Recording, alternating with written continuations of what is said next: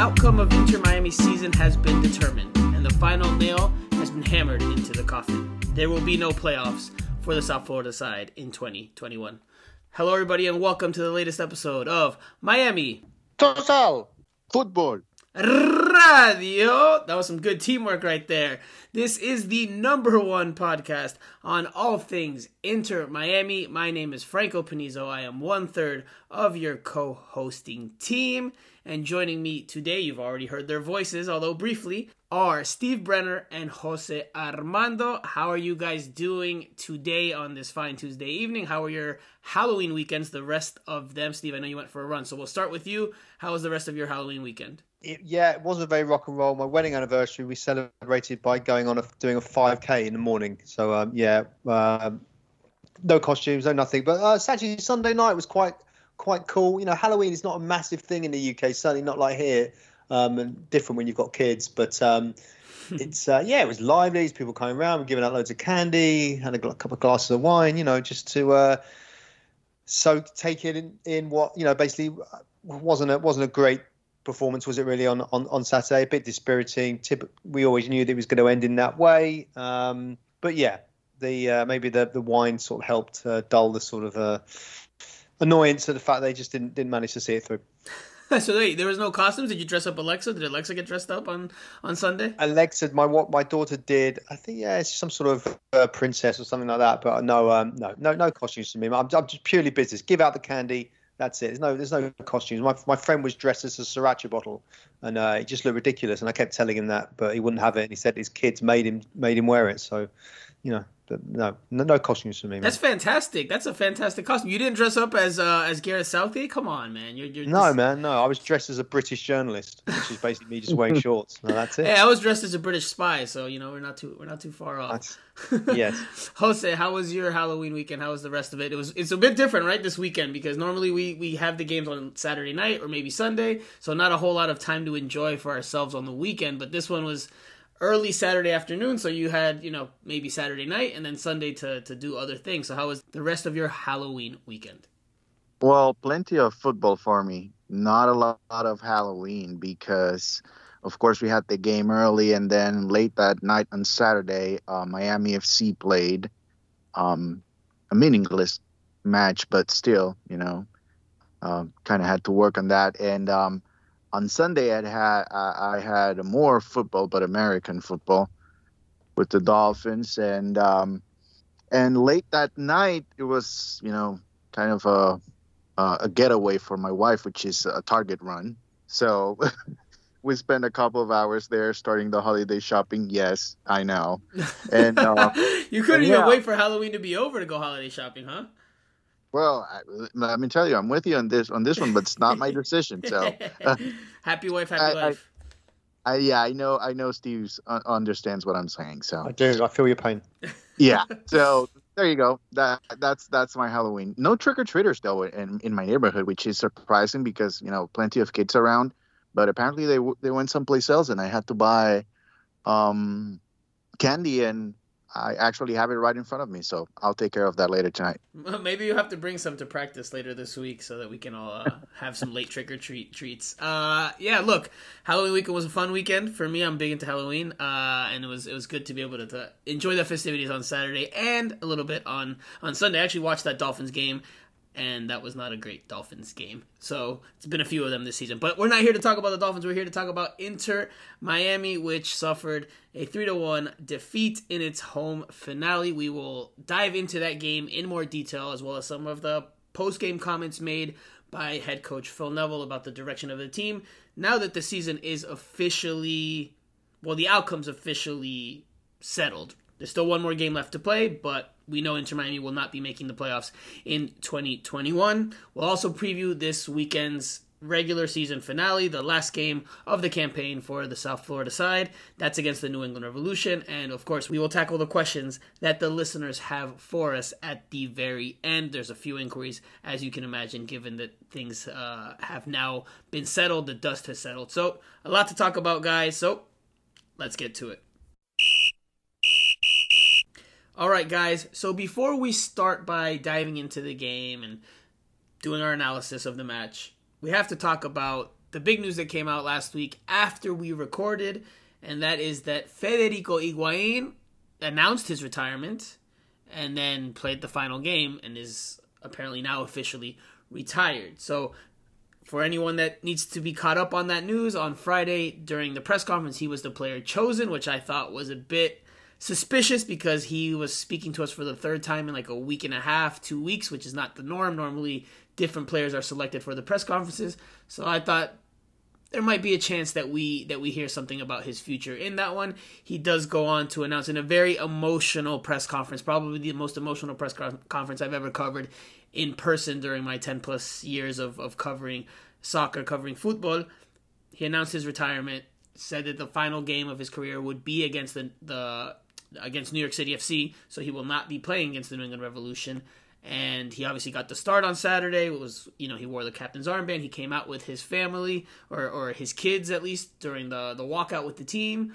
He embraced them. And he maybe didn't have the best of games, but he did come close to scoring before he came off. Let's just touch on him first because he's been one of the best playmakers in MLS over the past decade. I know Inter Miami fans may have only caught glimpses of the magic that he has in him, but over the course of his career and his stay in MLS, he's been a very effective and very exciting player who's created a lot of goals and assists and has delighted and thrilled over the years. So just quickly for you guys, what did you think of the news and what did you think of his performance on Saturday? We'll start with you, Jose. Well, I don't think we can say we are surprised that that Fede is retiring. Of course, a player with that quality, you want to see him play for a very long time. And unfortunately for Inter Miami, that's been such a short amount of time. He has been able to perform at a high level with the team, which is something that fans have to learn to appreciate here. But I think overall, it was just nice to see him with his kids and just the fans recognize what he has been able to do for Inter Miami. Of course, you want wins, you want more goals, but in the end, I think the performance has been something that we can remember a long time from now. And if you look back into his entire career in MLS, I mean, there's plenty of things you can say, but the one thing that has been consistent about him is just the quality with the ball. It's beautiful to watch, and hopefully he has some more time here in South Florida. I think having players like him around, and that would be something beneficial for players in the near future. Steve, what did you make of it? Because, again, I thought it was pretty emotional being there on the inside. He was fighting back tears. The entire Inter Miami squad came into the press conference room and sat amongst us there and took in his remarks. And, that obviously maybe impacted him a little bit emotionally because, I felt for him. And I felt for him as he tried to hold back his tears and not get emotional, and seeing his face kind of twitch. I don't consider myself a super emotional or sensitive person in those respects, but that press conference did get to me. I didn't cry, but a few players had tears in their eyes as he was saying goodbye to the game he loved the day before he played the last game. So what did you think of the press conference, and what did you think of his final game with that 55-minute shift against New York City FC? Yeah, it was emotional. I mean, it's one of the most difficult decisions players have got to make. Many of them say, they just wake up one morning, they get out of bed and they're like, I can't take this anymore. I mean, 37, just looking back over his career, spent a lot of time in Argentina, never really had a great run of games, played 71 times for Nueva Chicago, which are based in Mataderos in the west side of Buenos Aires. Then, had his best spell at Columbus Crew, 2012, 2019. So he's had a good career. Didn't really win too much. I won the Eastern Conference title with Columbus Crew, but good. He had a nice career. He's done well out of the game, and he's a nice player. Seems like a good guy. And it was it's sad. It's part of his life that you're never going to get back. Those playing days, once they go, that's it. And no, it's nice sometimes just to see these players. We don't never really see a lot of emotion from them. Certainly not in press conferences. Sometimes it's all a bit robotic and a bit boring. But with all the players there and all that sort of stuff, I'm sure that there were some people at Inter Miami that probably wished it was the other Higuaín. It was also retiring to get him off the wage bill. But maybe that will happen at some point. But no, it was and unexpected emotional roller coaster of a press conference, which we weren't expecting. I think that's what got to me. I think, and look, I'm not comparing myself to Federico Higuain at all in terms of what he's accomplished in his career. I often do think you do remind me of Federico Higuain. I'm see you.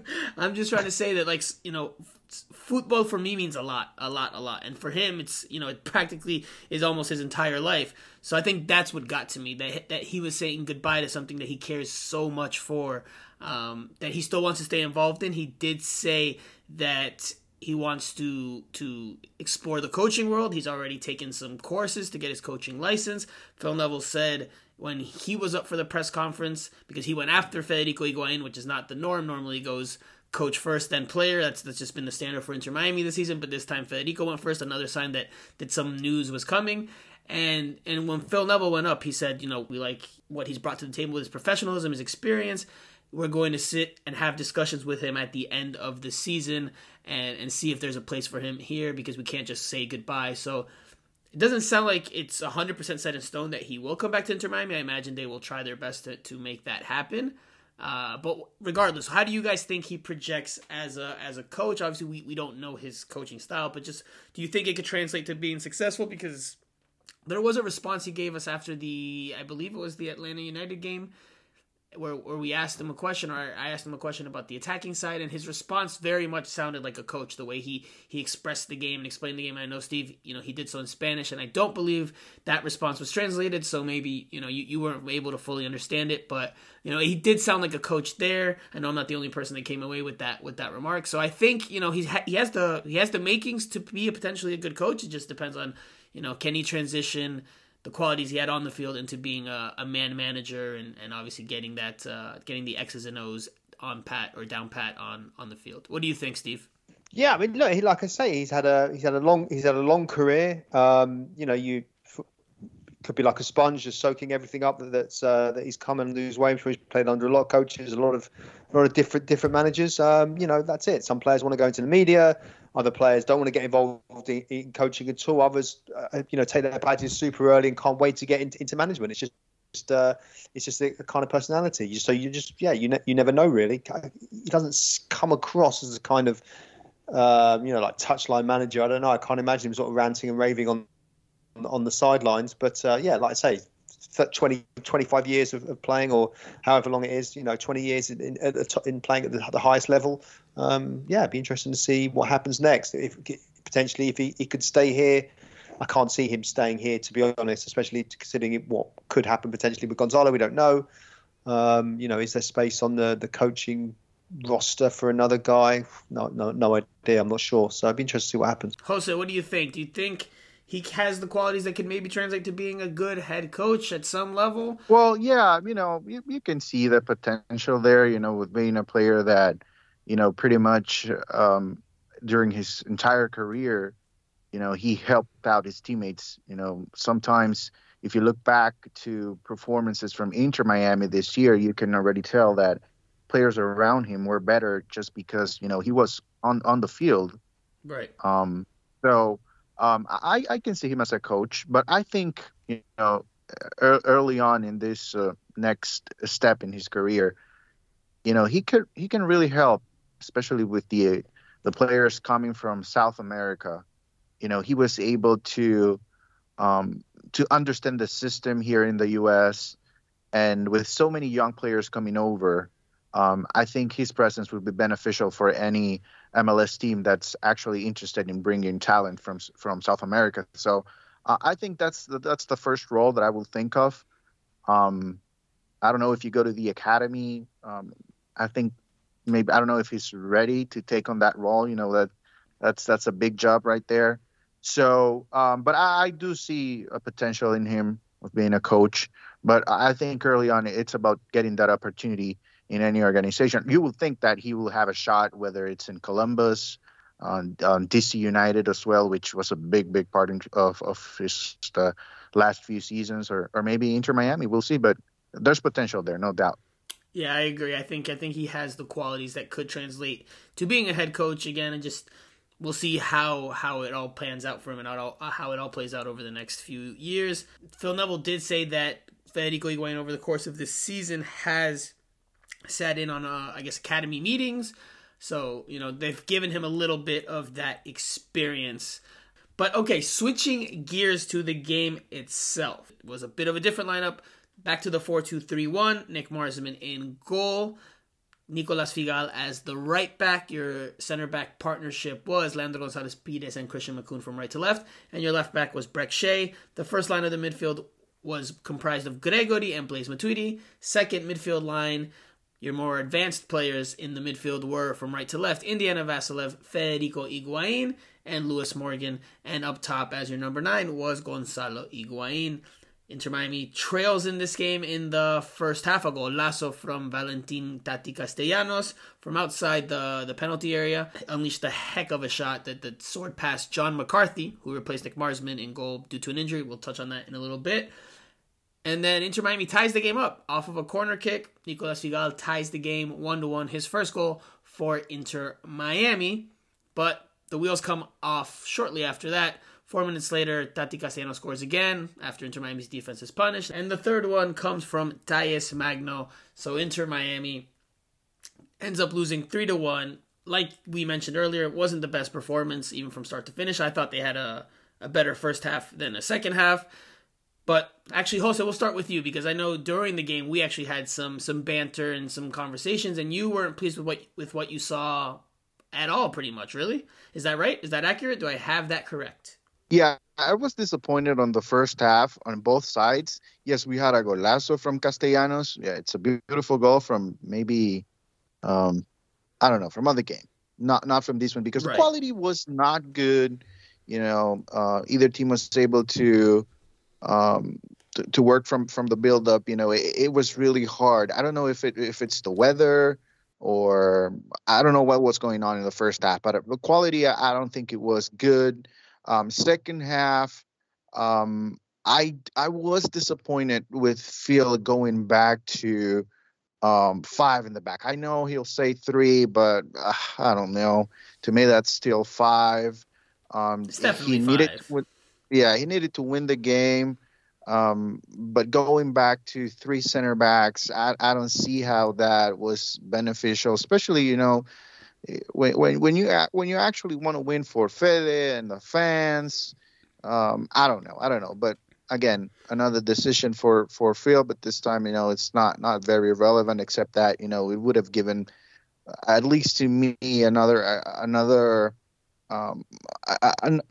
idea of what the team really wanted on Saturday night. And after that, and I don't know if it's because of the formation change, I started to see something that, what's really worrying to me, and it was that, the team was very disorganized. Mm-hmm. McCoon moving forward, doing back heels, and I don't know. To me, that was not good, especially when you try to put out a good performance. But maybe it's either the formation or maybe as well, the guys that wanted to win so badly for Fede that, they were trying to do too much. And so those are the things that, I didn't like about the game. I think in the end, New York City, they are a better team because of the standings, but they didn't show much either in the game. So I understand as well the situation that both teams were in. And I was just, in the end, I think, with thinking about Fede, we kind of forget about little things like the one that I just mentioned, how the team was very disorganized towards the end of a match. And that's something that you don't want to see. And it doesn't matter if it's the first game or the last one. You don't want to see that at all. And so hopefully, we see something different in the last game. They still have an opportunity to play one more game, play at a good level, and especially against New England Revolution, which of course we'll talk about that later. But just to set a tone, that's a game that's very important, regardless of the situation that Inter Miami is in terms of the standings.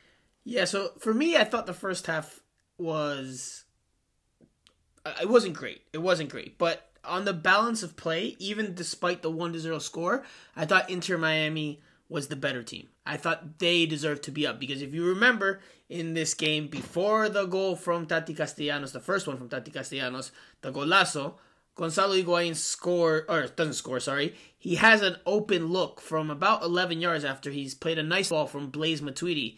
Inside the penalty area, one-on-one with Sean Johnson. You would expect a player of Gonzalo Higuain's caliber, his quality, to put that away, but he gets neither enough placement nor power to get the shot past Sean Johnson. Sean Johnson makes a great save, and the score remains 0-0.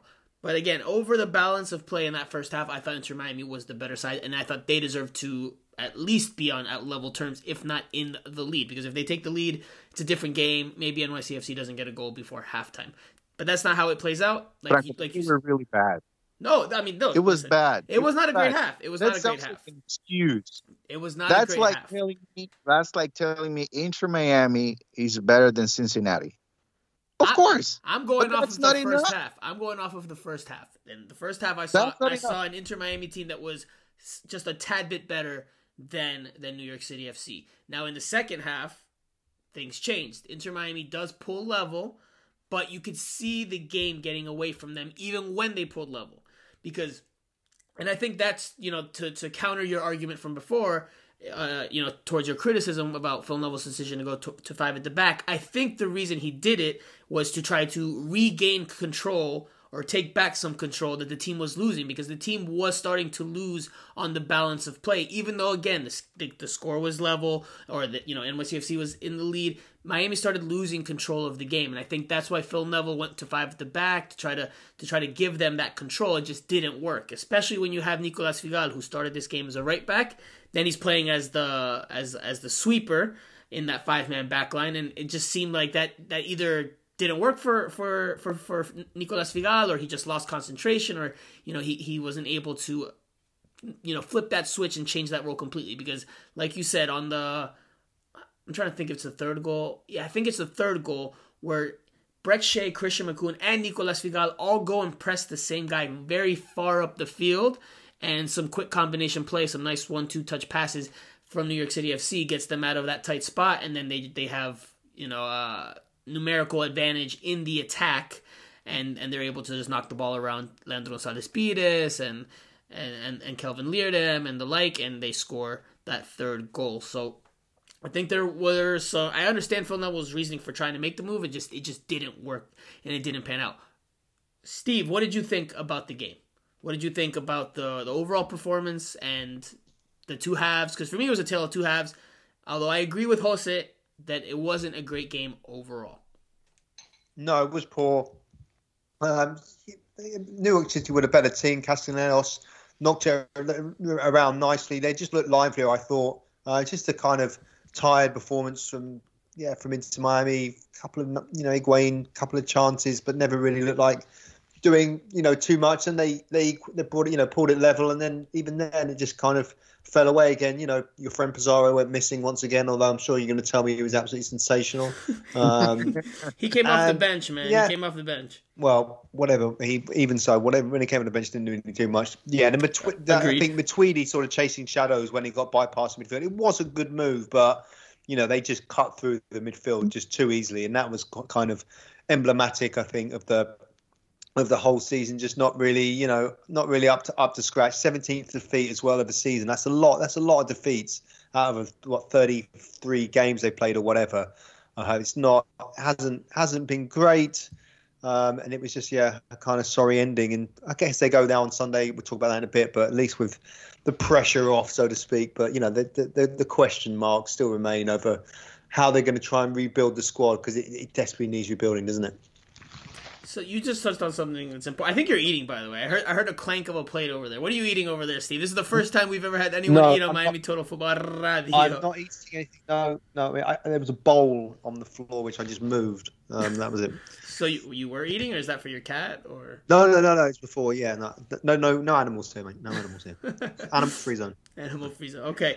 Well, you touched on something that I think is a talking point, and that was Blaise Matuidi. Because in the first half, I thought Blaise Matuidi was one of Inter Miami's better players, and in the second half he was not. And obviously the the second goal starts or is somewhat initiated with that pass that finds the space in behind him. He fails to track the runner, and that leads to a poor sequence of events. Christian Makoun, who should have been behind him, was pulled well out of position out to the left because he was trying to cover for Brek Shea, who was far advanced. And just the defensive organization was not great for Inter Miami in that second half. It seemed like players were just not on the same page. And, Phil Neville after the game said there was too much individualism. Still, there's continued individualism from certain players in this team. He didn't name names, but he did say that, and that's one of his frustrations after the game. But I think there's also some tactical issues there, because when you see that many players just not on the same page, especially on the defensive side, where that's what you practice on during the week, that's what you work on during the week. You work on being organized and how you move as a unit. I think there's some tactical issues there as well. Jose, what did you think about those comments post game? Because that was, I think, one of the bigger talking points after the match, was just that there is continued individualism in this group, at least according to what Phil Neville has perceived from his seat. Well, I think, especially over the weekend, if we talk about over the weekend, I think it was just a matter of the players wanting to do a lot more than maybe they had to do. They had to rely on the collective effort to get the win. Overall, during the season, listen, I don't know. I don't know that, but I'm 100% behind Phil on that, because, and if that's the case, by the way, he I think he shares a little bit of the responsibility as well. Absolutely. I do believe that, at times we saw collective effort, and I think you cannot be good on defense like they were for a small stretch, if you don't get a collective effort. So I think they did it at times. It was just that they don't have the pieces to put them together and become a good side. I think that's the problem, more than individually any player. Because if you look at Blaise, obviously he has been struggling this year, but the effort is there. It's a matter of quality. It's not there anymore. I think his legs aren't there. That's what's the problem. Yeah, I think he tries. The effort. You can see him running around, but he's late. That's the problem. That's what I'm saying. We know Blaise Matuidi has quality. We know he has quality, but we haven't seen that. And that's what I asked Phil Neville, and I told him after the game, I said, look, maybe it's not fair to point the finger at one player, but I want to ask you about Blaise Matuidi and his performance in this one. And one of the things he said in a longer response, and he kind of took some blame off of Matuidi. He kind of blamed the center backs for that second goal, the game-winning goal. Phil said, when the game gets stretched, that probably doesn't suit Blaise Matuidi. So when games are open, it seems like Blaise Matuidi just doesn't have, based on my interpretation of what Phil Neville said, just doesn't have the legs anymore to cover that much space and that much ground. That when the game is a little bit tighter, when there's less space for other teams to play in, that's when the game's better play to Blaise Matuidi's strengths. And in this one, on that second goal, when he had a lot more space to cover, he wasn't able to do that. But starting him is a decision that Phil Neville makes, and for better or for worse, you either get the credit or you will get the criticism, depending on how that performance goes. And I don't think Blaise Matuidi has had a great year. I think all three of us share that opinion. But Steve, I want to hear from you about Phil Neville's comments about the individualism, because I know that you have said over the course of the season on this podcast and different conversations we've had off the mics that you don't think Inter Miami have the players from a talent standpoint, and that you question how many of them inside the locker room are great fits. But when you're 33 games into the season, and this is something that our colleague Daidon Quiroz asked after Phil Neville made that remark about the continued individualism, Daidon said, why are we at game 33 still at this point where the team is still not a team and still explaining or still having these issues with individualism? And Phil went into a longer response and said, we've tried different things. We've tried changing the formation. At this point, you might have to change the personnel. So, obviously we know the changes are coming, but what did you think about those remarks, especially that second part where he says you have to change the personnel? What do you think about the makeup and the dynamic of Inter Miami, not only on the field, but in the locker room? Well, that proves that it's not a happy place behind the scenes, isn't it? We knew that at the back end of last season when the place was described as, it was a disaster, and, stuff had happened that he'd never seen before. And, it was a real mess behind the scenes. And there are some different faces, but there are still some of the same players as well. I'm sure guys, you're dealing with egos in the locker room. So guys like Gonzalez Perez, I'm sure Gonzalo Higuain, they're big personalities. And if they're upset or they don't get on with the coach, then that just creates friction with everything else. They tried to get rid of Gonzalez Perez during the last window. They couldn't get rid of him. It just smacks of a team that just there's a little bit of disharmony, and they just in need of a clear out. And that was his response. And what the question, why is it taken? Why we at the end of the season they still haven't come together as one? It's because they can't, because there's personalities in the change room, I guess, that are just not willing to play ball, and that's why they need to. They're trying to get these players out and have I don't know, maybe those younger guys they keep talking about. They want to have them as the sort of foundation of the team. I mean, you've always got to have veterans and experience in it, but you need to have the right blend. The wrong character can upset everything, and you can't get rid of him. But yeah, you've got to play him because you've got no other option. So I thought the comments were very, very telling, and that's the first time he's probably admitted that in public. I mean, I don't think Diego Alonso really got into too much about that with him, but he's admitting that changes need to be made. And how much of that also falls on him, because it's his job over the course of the year to try to get these guys together. They've tried different things. They had the one outing where they all went to Topgolf earlier in the year. There was different points this year where Phil Neville said, he saw more of a team, that things were better in the locker room. The ping pong table helped, which I actually got a tour of Inter Miami's practice facility not too long ago, and I saw the actual ping pong table. It's legit in the middle of their locker room at the training facility, so it's like right on top of the logo in the locker room. So I thought it was off to the side somewhere. No, it's legit in the middle of where the players change and everything. So, but look, we've heard at different points this year that the team was better, that the collective spirit was so much better than it was at the start of the year, when this just looked like a collection of individuals. But then to hear this again at the end, when things are obviously, when they're up against the wall, when their backs are up against the wall, I mean, Phil Neville has some responsibility there, because he clearly has not done as good enough of a job as he wanted, or as he thought he was doing midway through the season, when he thought things were on the right track. You're dealing with egos. You're dealing with maybe players that don't want to be there. But that's what man management is, though. But that's what man management is. But you can only try. You can try. Doesn't necessarily mean you're going to succeed. You can't change someone's personality. I mean, you can certainly. Your man management certainly helps. For some reason, there's friction between those guys. And for whatever reason, maybe they're not happy. Maybe they just want to leave and they want to go somewhere else. I'm sure that they've tried hard, and they haven't been able to. That's why they were trying to get rid of them.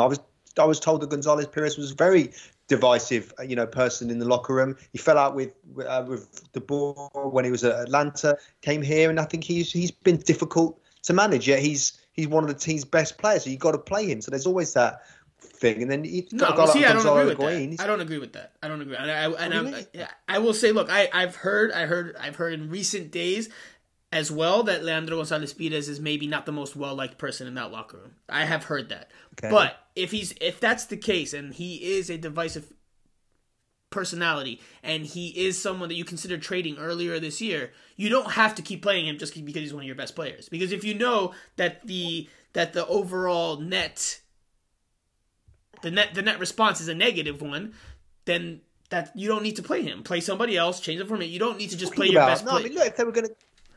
They were in contention for the playoffs. He has to play. You would have hammered him if he would have. Oh no, he just plays Mabika for all the games leading up to, in mid-season when they still had a chance of getting into the playoffs. You would actually hammered him. So he didn't have any option but to play him, because he's one of the best. On the day, one of the best players. Always absolving him of blame. Always. No, but it's true. That's true. I mean, Jose, I want to hear Jose. Jose's been trying to chime in neutral here. I do agree that if LGP, he's one of the top players. Absolutely. So he needs to play. He needs to play, because if the team wins, winning. Listen, if you get 4 wins in a row and you're fighting for a playoff position in the last game of the season, listen, players are not going to care at all. They will think about it in the off season. They want to put their voice out there in the off season with the front office. But if they're winning, everybody wants to win. So you take on whatever personality you have in the locker room. You're not going to like every single player. So I think you have to play him. But I do believe that Phil shares some of the responsibility in terms of what the situation is inside the locker room. Of course, we don't know exactly the details because we're not in there every day, but you have some of that responsibility. You have to believe that at some point, Phil, if he saw something that was not good for the environment in the locker room, he needed to have a meeting with whatever amount of players it was. If it's just 2 players, if it's 3, 4, I don't care. You need to have that conversation and try to fix things. Obviously, Pizarro and Higuain are not best friends, and I don't know if you can fix that because there's chemistry as well, personalities, and we know exactly the story of those 2 players. Pizarro coming first, being the big star, and then Higuain coming after him. So those are situations that are not easy to fix. But I would think, and I would hope that Phil at some point address the situation within the locker room. If it didn't work out, well, it is what it is. Remember, we can honestly say that still this is not Phil's team, right? He still, I think, is going to have an opportunity now to build a roster that he actually likes and thinking about a system that will be beneficial, knowing that the situation that is upcoming for the team with sanctions and everything, I think this is the year for Phil. And we talked about this in a previous podcast about why did Phil deserve to stay or why was it beneficial for Inter Miami for Phil to stay? And I think that's a very important reason right there. Building a locker room that he can actually control. I think that's something that's going to be huge for Inter Miami in the offseason. Anything else you guys want to add about this game or anything at all before we take a break and switch gears to this weekend against the New England Revolution? We've said it all. All I will say was that desperate times, desperate measures. You just got to do what you can and try and win matches of football. If you sometimes got to go for someone that you're not seeing eye to eye with, that's just the way it is. Maybe you thought you could get performances out of him, but that's the management. That's how it is. Jose, anything you want to add?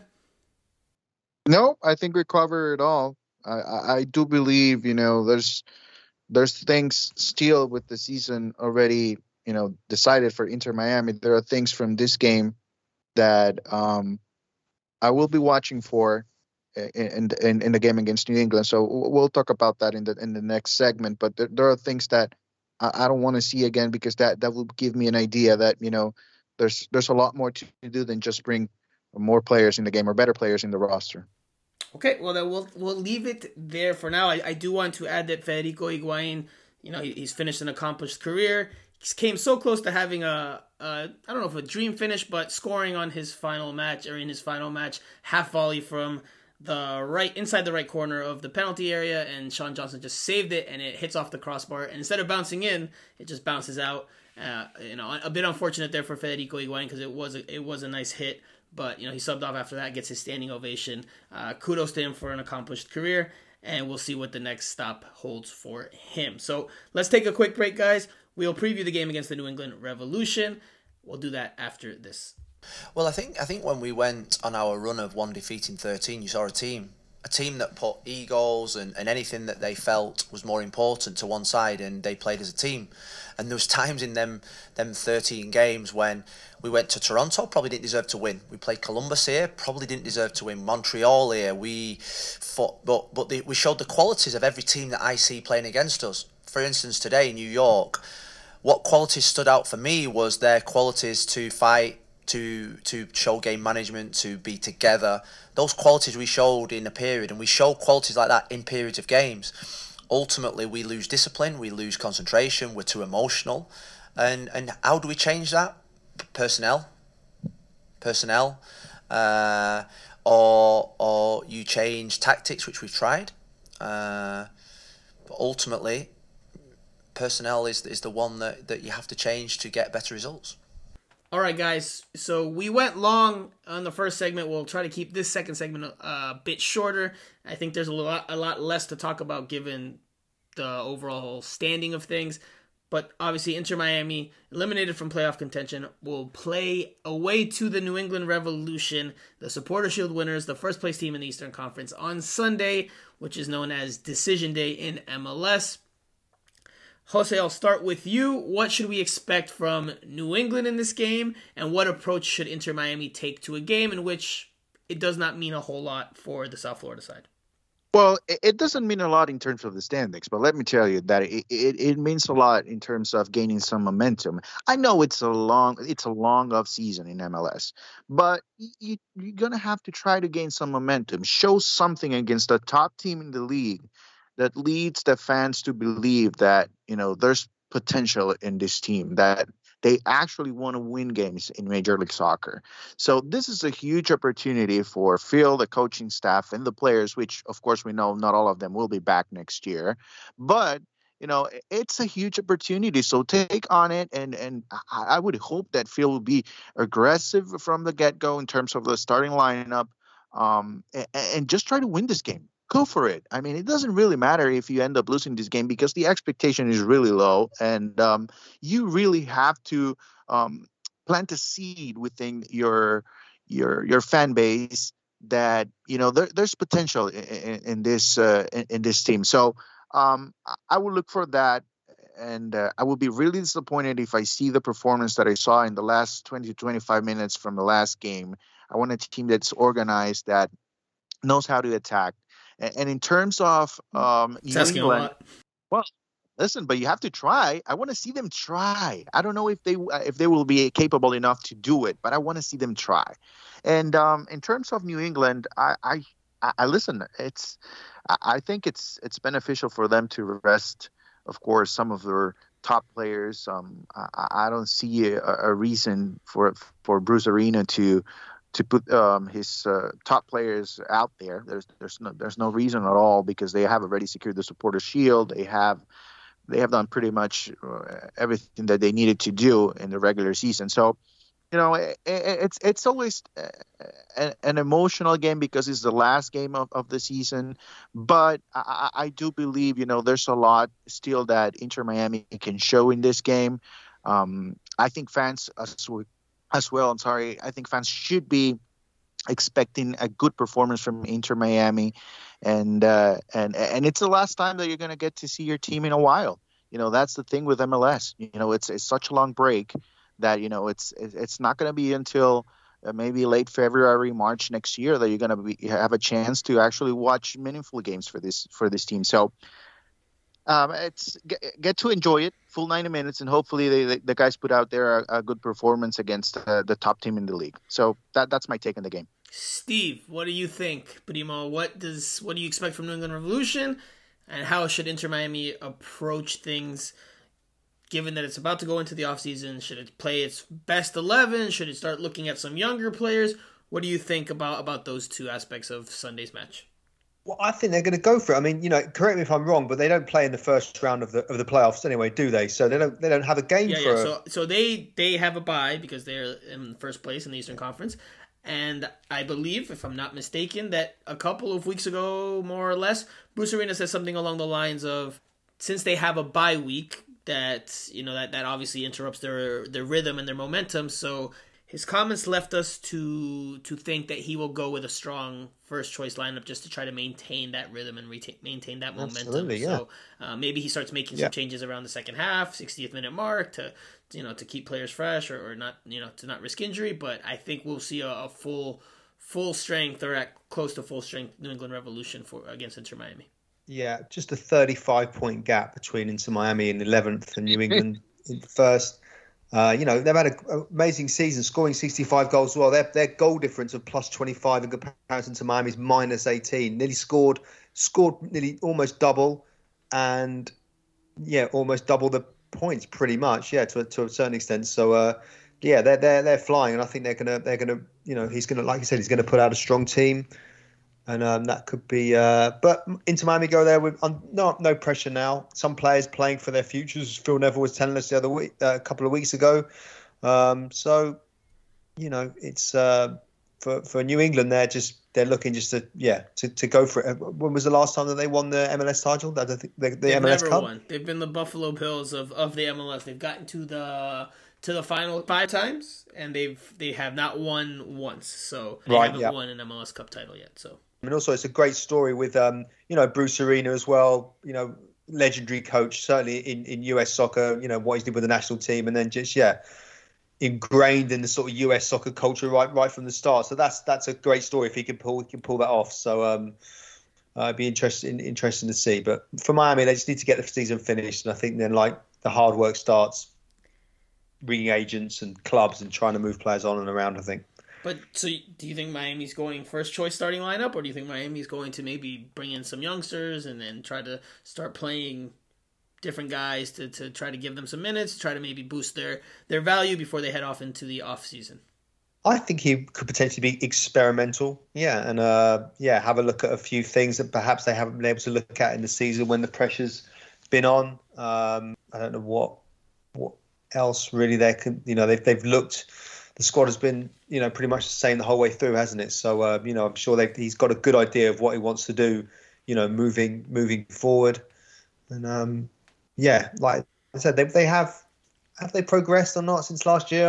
I don't know. I think it's slow progression, but it's just like I say, it's the preseason that matters now. I will not take that bait though. I will not take that bait. He said that he's trying to say if they've progressed or not. I mean, they're in a worse place than they were last year as of right now with a better roster. Look beyond the table, mate. Look beyond the table. That that's your problem. Well, where have they progressed then? Where? Well, I just. I'm not taking the bait. No, I'm not doing this. Jose, go ahead, Jose. I know you had to That'll say be a bonus pod. Don't worry. Yeah. We can save it for the end of the season podcast because we have had that conversation before. That's the only reason why I don't want to do it again because we've had that conversation before. I know you're the answer. It's okay. It's fine. You're also pressed on time. You're leaving us. You're not going to make it to the Q&A session. So I'm trying to not go into a side combo here. Jose, what did you want to add there? My question is, do you think Pipita Higuaín travels? Oof, good question. Gonzalo? Yes. Yes. I think it would send a bad message. I think it would send a bad message if he doesn't travel. Farewell performance before he retires, potentially. We haven't spoken to... When was the last time he spoke? After one of his better goal scoring performances. He doesn't normally speak to us when things are going south, and that's not. I don't think that's a him decision. I think that's a team decision that they withhold him unless he's done something well. All right, I would say no. You say he no? Won't travel. You don't think so? I say. And you think they're gonna come up with some he suffered a slight injury? Oh well, actually, Phil Neville maybe. You're right. Because Phil Neville did say in the post-game press conference, he maybe left the door open for that Gonzalo Higuaín's been playing with plantar fasciitis for the last bit of time, so maybe he gets held back so he doesn't have to play on the injury. Take some extra time to recover. That's gonna be the sentence right there.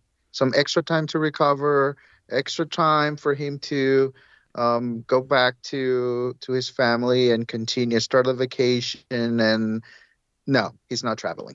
I'm telling you. By the way, it's not a good look, but I don't think he'll travel.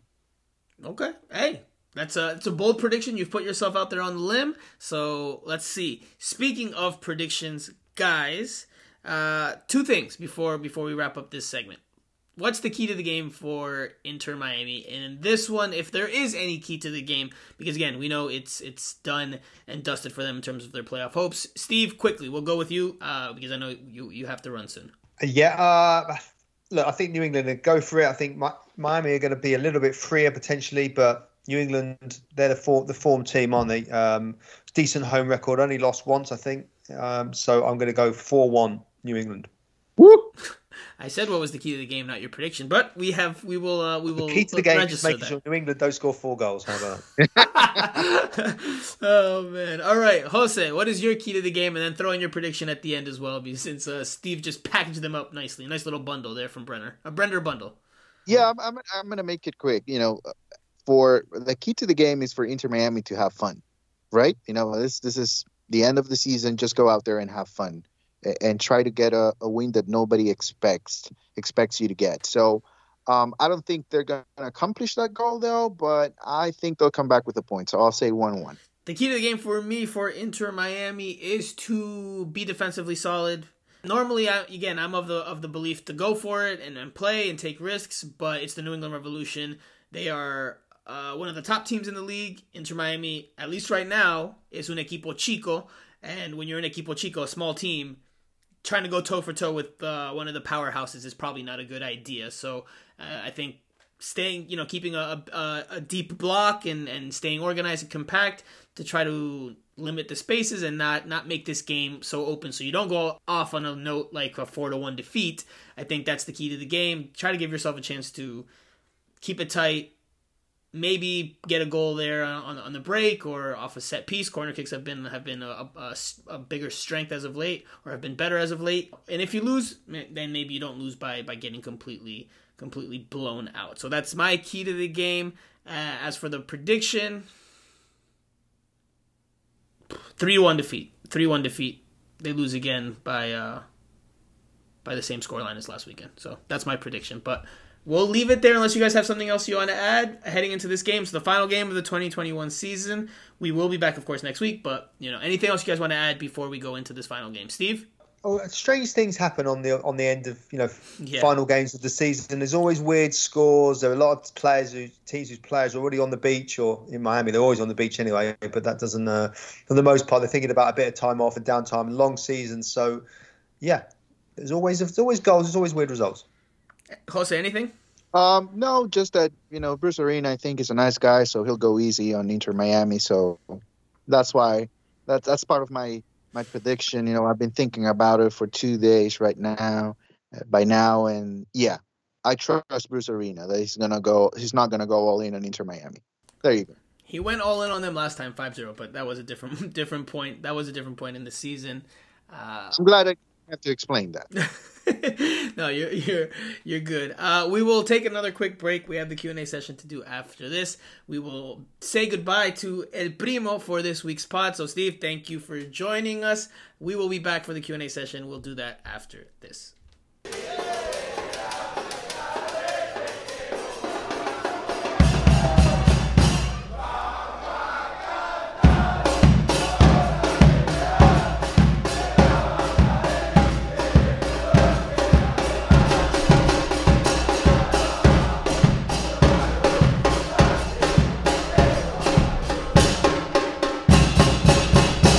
Okay, PS5 Jose, it's Q&A time.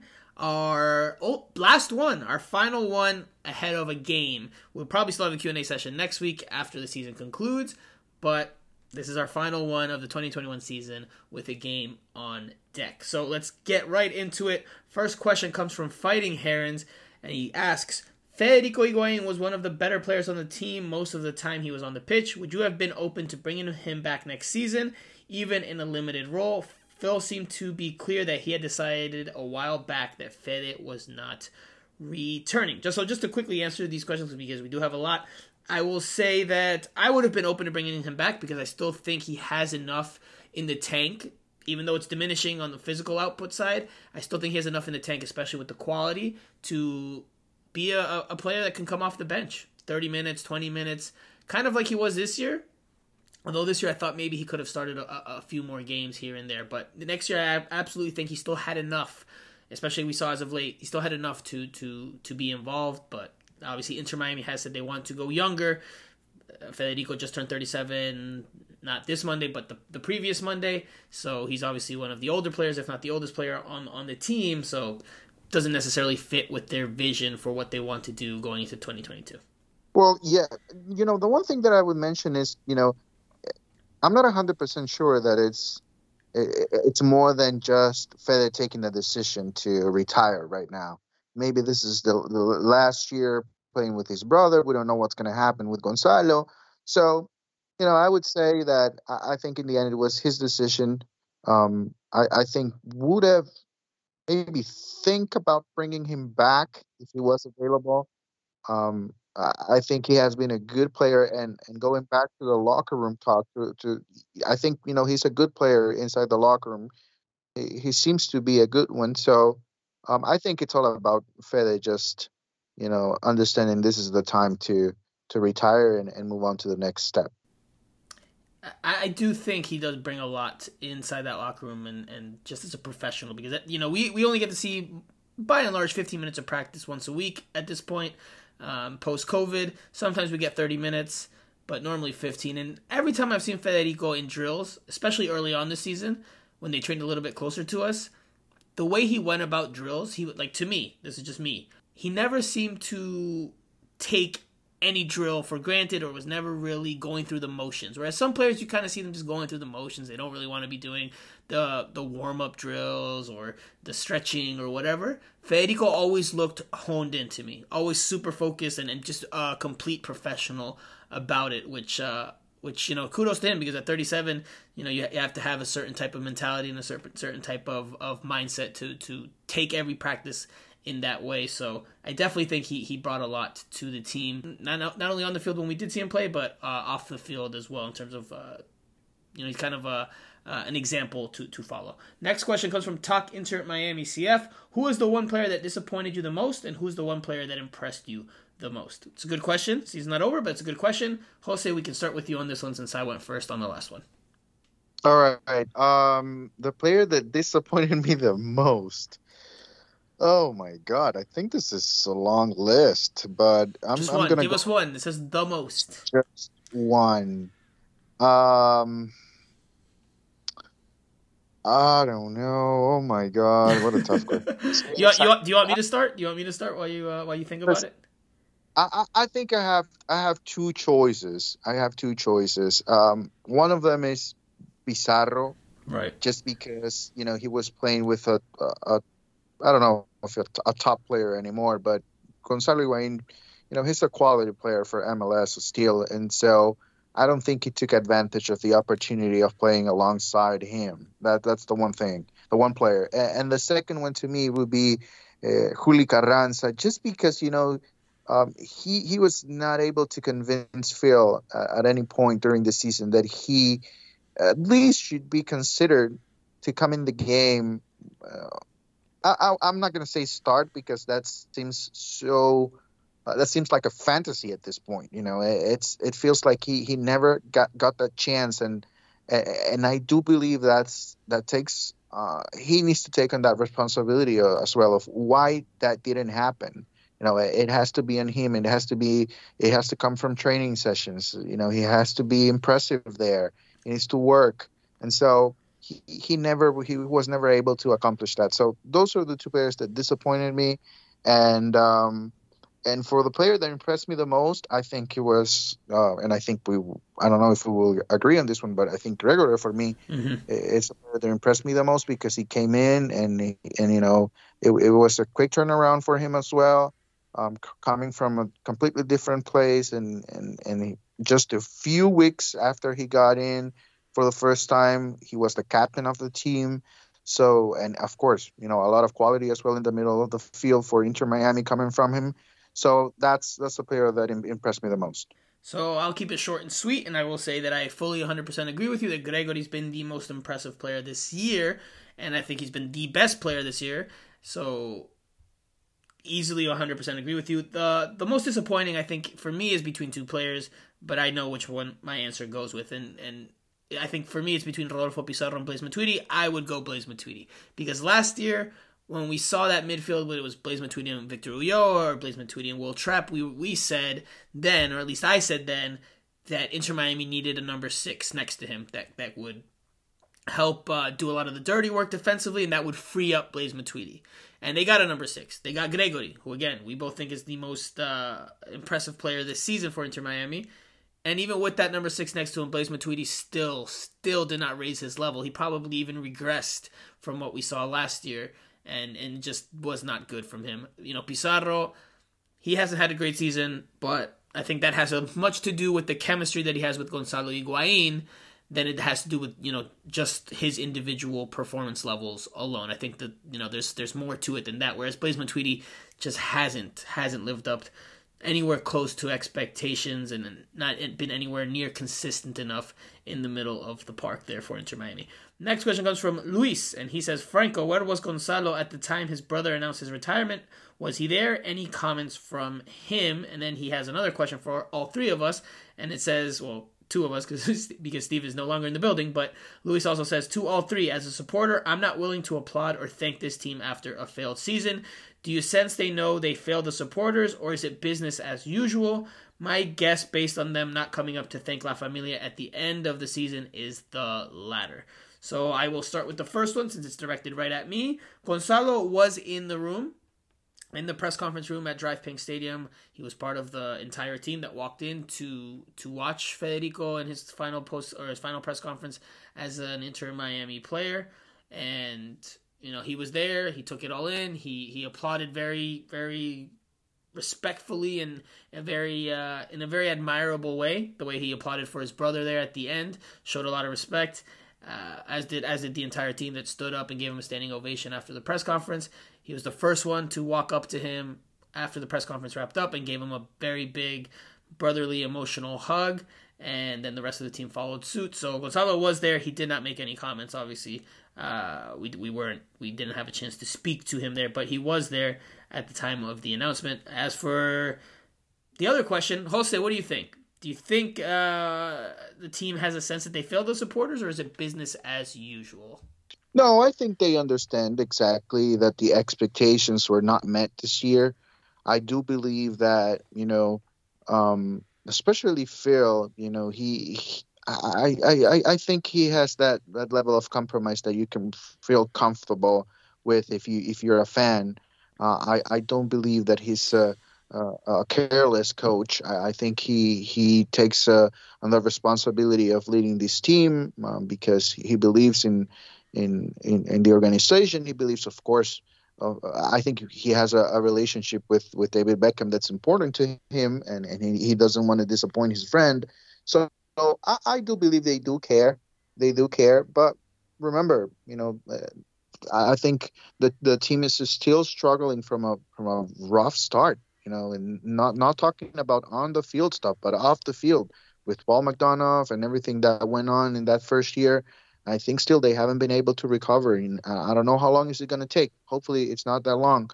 But I do believe that they care. But I completely understand Luis with his comments, and I think that attitude is beneficial for the team because that shows that you have fans that actually care about the team, and they're not going to the games just to find some entertainment. And it's not the same for these fans to go watch a sporting event. It's a special to go to Inter Miami games, and I personally appreciate that. I think that's good to have. No, I respect and understand the frustration he has, and to answer his question, I think that the team knows that they failed the supporters, but I do think, and it obviously is just how you are as a person, how you consume the sport, I do think that there is an element, and you saw it this past weekend, and it's a bit of a juxtaposition here, where you had some fans that cheered on the team after the final whistle of a loss and after a season to say thank you and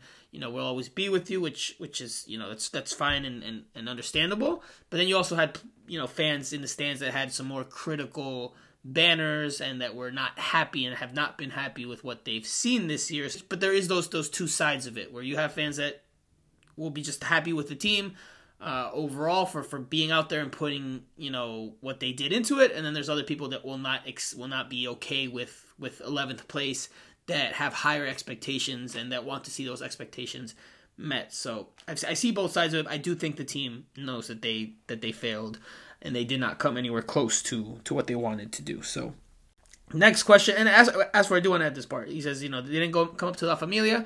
Look, from what I saw, is that they went around the whole stadium, they kicked balls around, and they signed some autographs. So I don't know if I don't think they omitted La Familia.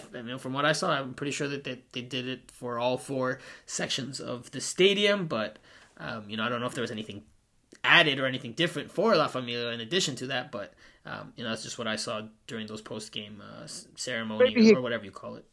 Maybe he expected something more for the supporters group. Maybe that's his point. Because they did went around the field. Yeah. So next question comes from Gerald. If the team is as bad as this year's by the halfway mark, do you think Neville is sacked? What do you think it would take to warrant a coaching change? I will say no. I'm going to try to keep it short and sweet. I will say no.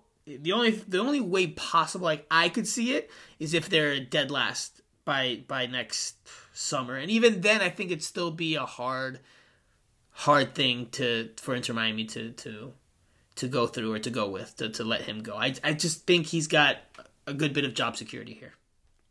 Yeah, I think, I would give him one more year, and it's going to be a full season for him, especially with the roster situation coming up. I think the season for Inter Miami doesn't necessarily start in March, but I think, it's going to be a quick turnaround. And I believe by the start, actually, of the games in the 2022 season, we can set our expectations on this team. If they have a good roster, then maybe that's the case. Halfway, and they're not competing. There's no attitude. There's no intensity. There are certain elements that are, required for a top team. If they don't have those, then maybe, but I do believe they're going to give him at least one more year. Yeah, I just think that there's, there will be built in, I don't know if I want to say excuses, but there will be reasonings for why they could explain if they get off to a poor start next year. And it'll be, there's a lot of transition. We have a lot of new players coming in. We've been hit with sanctions. We're still trying to piece all these things together. It's a process. So, I just don't think it'll happen. Unless they're playing very poorly and they're in last place in the Eastern Conference, maybe then. But even then, I'm still not 100% convinced that they'll part ways with him if things aren't going well. Hopefully, for the team's sake and for you listeners and the fans, hopefully the team gets off to a much better start next year and is in a better place at the midway point of the season. Next question comes from Gabe P, and he says, Phil played without a striker, last game for the last 35 minutes. Why didn't he add Juli to the game? It worked the previous match. It proved that he didn't know what his team needed. Who could replace Phil if he leaves? I know he won't leave, but if he does, who do you see coming from MLS? Jose, do you want to tackle that one, or do you want me to start? Yeah, well, it's a short answer for me because, listen, that's something that I was thinking about as well. But I have given up on Juli. Everybody listening to this podcast knows that I've been rooting for Juli Carranza to get his opportunity. But listen, I think the situation it's very clear here. If you need a goal scorer, and Juli Carranza is supposed to be that player for everybody outside the club, and if he's not getting that opportunity, I'm gonna trust Phil that what the decision that he made was based on what he sees every day in training, and if it's not enough what Juli Carranza is doing at the time, I'm gonna have to trust Phil. So I was disappointed again because, of course, you want to see the guy get an opportunity, especially after being one of the first signings of the team. But I don't know. I don't think this is a good match for him. And hopefully he gets the opportunity someplace else. So disappointed, not surprised at all. I would say who could replace Phil, because the question was about Phil. Who could replace Phil if he left or if he, if the team parted ways? I think an assistant in MLS would probably be the way to go if you could find one. I mean, there are other candidates out there that don't have jobs currently, like, Luchi Gonzalez, but, does he fit what Inter Miami wants to do? I mean, look, I think Chris Henderson, he has a good network of contacts because he's been in and around this league for so long, not only as a player, but as a front office member. So, look, I think that the pool would be wide. For me to pinpoint and hone in, I'd probably have to think a little bit more as to who they could go with if they wanted to. Who would be their top 5 candidates within the league if that's the route they wanted to take. But next question comes from Endo. Update on Jean Mota, short and sweet. And I've said that a few times here, but update on Jean Mota, short and sweet. I would say I haven't heard anything new. Still to BD, but again, where there's smoke, there's fire. So maybe expect to see him in an Inter Miami jersey in 2022. Jose, next question comes from Sal Paradise. Which current players do you think will still be with the team at the start of next season? I think that's a question for the end of season pod. What do you think? Or do you want to try to give it a go here? I can give you two names. And this question reminds me of Pedro Gonzalez of El Nuevo Herald because he actually asked me this question. So you're ready. And no, it was hard to come up with 5 players. He asked me for 5 players, and it was really, really hard. But I would say I can give you Gregory, of course. I will keep Marsman as well. And the other name that we were thinking about is maybe Makun. Makun's coming back for sure. Of the progress. No, but I mean, we're talking players that. Oh, let me see. Maybe we had a different question in the press box the other day. On Saturday, we were talking about the players that we would bring back. If it's our decision. Right. So okay. The players that will be back in terms of contracts and all, that's another question. But those are the 3 players that came to my mind. Those 3 players that I would bring back if it was my decision to bring them back. If you had to put a list of names, those 3 would probably be at the top of the list of players that are likely to come back in 2022. We can dive into that one a little bit more depth and in detail once the season comes to an end. So maybe next week or the week after, we will answer these questions with much more discourse very, very soon, Sal Paradise. And Sal Paradise did have a second question. It's the last question, and it was for El Primo. He says, question for El Primo. He used to cover the Toon, which is Newcastle United. What would he think about Miami bringing in Hatim Ben Arfa next year? He'd be 35, but still has some magic left, and he's a free agent. So Steve is not here to answer the question, but Steve did answer it very shortly and briefly on Twitter, and he said that would be interesting, very talented player. So that is Steve's response, and with that, we will wrap up this podcast. Now, we have our final thoughts to give, and there's a couple of talking points that we haven't really touched on. One is I guess we have touched on one of them a bit, which is with the fans. But one, and it'll be my final thought, I'll start first, and you can go after me, Jose, if that's okay, is that Nick Marsman suffered an injury in this last game against New York City FC. He collided with Breck Shea, looked to be having some sort of knee issue, was subbed out of the game. John McCarthy came in his first appearance since July, and after the game, although we didn't get an exact diagnosis, Phil Neville did say it appears to be some medial ligament type of issue.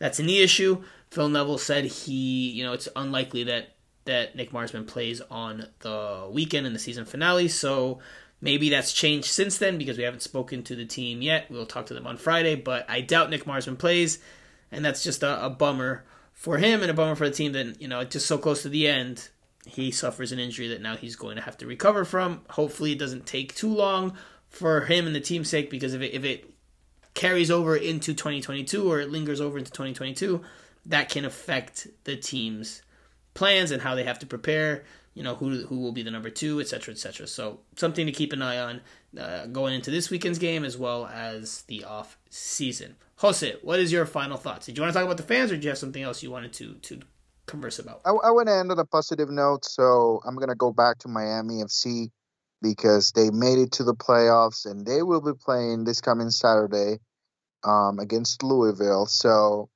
kudos to the players and all the Miami FC fans. I don't know if there are any Miami FC and Inter Miami fans. I know there was some sort of rivalry, but I don't know if that is completely out of the picture now, knowing that they compete in completely different leagues. But listen, it's a Miami team, and they are in the playoffs. They are still hopeful that they can win the USL Championship title, only their second year in the league. So best of luck to Miami FC over the weekend. Hopefully they get a win and move on to the next round. Okay, well then I will quickly ask you, what did you think about that banner? That banner that was out there that your colleague Andrea took a picture of. What did you think of that? Were you taken aback by that, or do you think it's fine, or do you think it's a little bit out of line? What do you think about the banner that had the choice words, which we will not repeat? It was in Spanish. It pretty much said the players had no spirit, and the players were, they were crap, and that they need to play for the colors and for the supporters. So what did you think of that banner? It was only a small section of the fans. There was a much bigger banner and much bigger signs in La Familia, in the supporter section, that, were encouraging and supporting of Inter Miami, but that one was pretty pointed with criticism. So what did you think on that, really quickly? I don't agree with the choice of words there. But I get it, from the fans. I think they had the right to voice their opinion, and I'm a positive guy. So, I would say this is something that, ownership needs to look at, and stay away from criticizing and just understanding the type of fans they have. This is something very Latin American. Right. And if you're going to embrace your fan base as La Familia, you have to understand that these are situations that are built within the Latin American fans. So Yes. that's on the responsibility. If you like for them to cheer and chant all day long, then you have to take the other side as well. So I think this is positive. If you have fans that really care about your team, they'll show it when you're winning and when you're losing. So that's my take on this one, and hopefully we don't see them again if they start winning games next year. We don't see the banners again. We Inter Miami wants to see the fans back in the stadium. Right. No, of course the banners. I'm talking about the banners. Hopefully we don't get to see those again. But listen, it's part of. It's part of, and I'm actually okay with it. It's just the words. I would change some of the words that they used, but other than that, I'm okay with it, and I think it's something important for people to understand what the fans wanted. It's not to hurt the team. It's to make them realize that they have to be better. So I'm okay with it.